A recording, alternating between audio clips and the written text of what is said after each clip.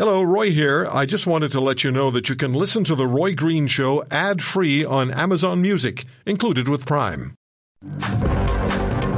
Danielle Smith, the Premier of Alberta, on the air with us at the beginning of this program, and I'd asked the Premier about the situation involving PS-752, the Ukraine Airlines flight PS-752 that 3 years ago today was shot down, missile attack by the Tehran regime, and the Association of Families of Flight PS-752 have held rallies across this country. Today we'll be speaking with Amir Arsalani from the Association of Families of Flight PS-752 victims. And what I'd mentioned to the Premier is, even though the government has satisfied some of the objectives of the families, there's been no designation of the IRGC, the Iranian Revolutionary Guard Corps, as a terrorist entity under Canada's criminal code. The United States has done this, and reports are suggesting the UK will do so as well. But David Lametti, the Justice Minister, says listing the IRGC terrorist is too blunt. Also, the RCMP has refused to launch its own Canadian criminal investigation, with the Commissioner saying the case is too complex to investigate in Canada, even though Ukraine asked Canada to engage in a joint investigation. The first weekend of 2023, and it's the second calendar year of the invasion of Ukraine by Putin and his Russian army.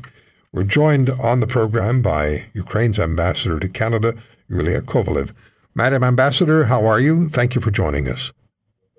Thank you, and good day for everybody. I'm just joining to your show from the ceremony of the families of the flight PS-752, which is now held in Toronto. Ambassador, what is your sense about Flight 752, Ukrainian Airlines flight, shot down by Iran and the Iranian Revolutionary Guard Corps, and still not declared as a terrorist entity under Canada's criminal code? And your government asked Canada to engage in a joint investigation. It's already the 3 years when the flight and when the aircraft of Ukrainian International Airlines, was also the Ukrainian crew and Ukrainian people on the board, was shot by at least 2 Iranian missiles that hit the plane a few minutes after its departures. And so from that day till now, Ukraine, even despite the war, even despite the full-scale Russian invasion, Ukraine still continues our investigation and continues working with our partners, including the Canada, including UK, including Sweden, to prepare the case against Iran for downing the plane. And what is also important, that for Ukraine, it required to change the legislation. And our parliament this year, even in time on the full-scale war and we were fighting against Russian invasion, our parliament already made this amendments to the legislation. And so just a few days ago, the joint statement between Canada, Ukraine, UK, and Sweden was published, and we start the legal procedure against Iran for the downing of the flight. And justice is what Ukraine seeks. And justice what not only the families and the victims of the PS-752 tragedy need, but justice is something that we all need in order to prevent another crimes. Yes, indeed. Ambassador, let me ask about your country. What condition is Ukraine in as we enter this second calendar year of your nation repelling the invasion by Putin and Russia? And you've done so magnificently, but he continues with his missile and drone attacks on Ukrainian infrastructure. What condition is Ukraine in now?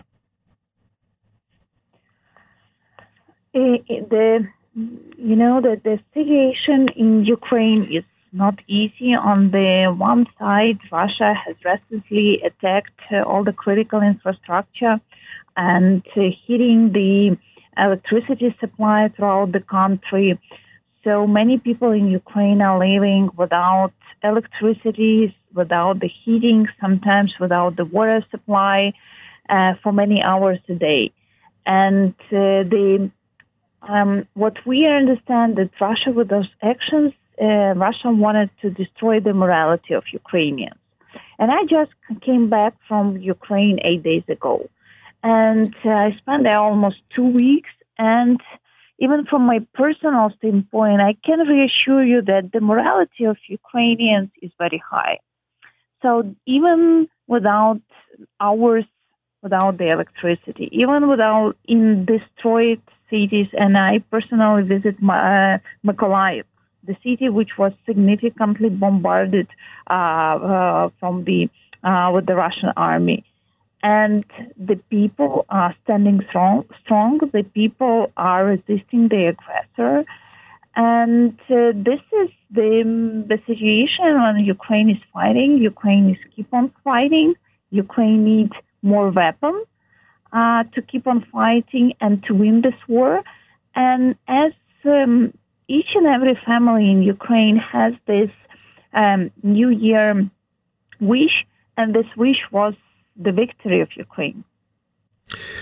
And you, I understand, are receiving additional weaponry from France, from Germany, certainly from the United States, and Canada has delivered 4 M777 howitzers to Ukraine.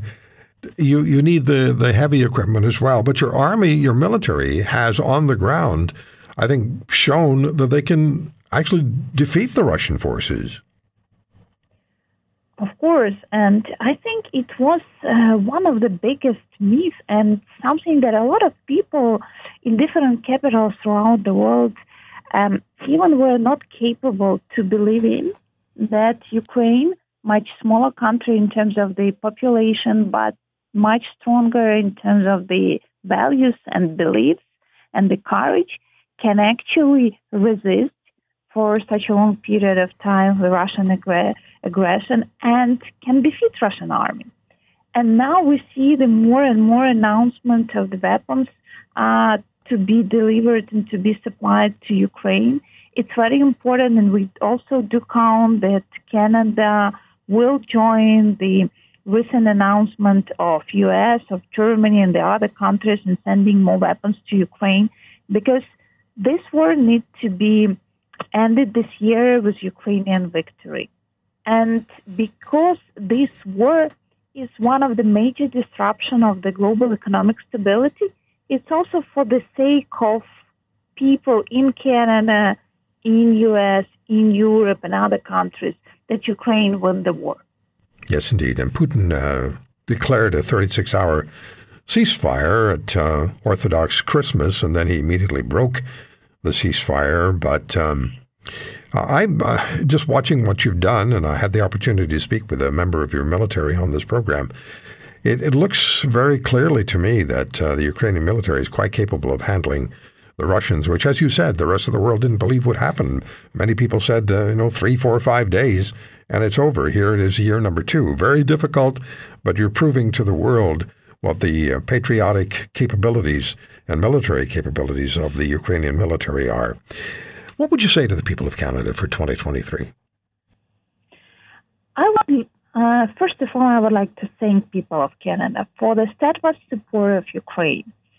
And I would also say, on a personal note, a lot of things in this life we take for granted, like electricity, like heating at home, like being able to take a plane and fly, being able to hug your beloved ones. I think that we need to value this.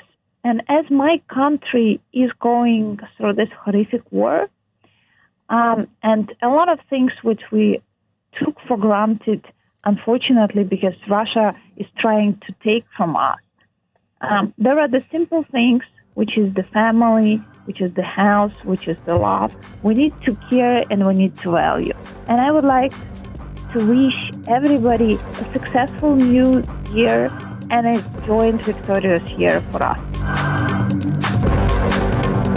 If you want to hear more, Subscribe to The Roy Green Show on Apple Podcasts, Google Podcasts, Spotify, Stitcher, or wherever you find your favorites. And if you like what you hear, leave us a review and tell a friend. I'm Roy Green. Have a great weekend.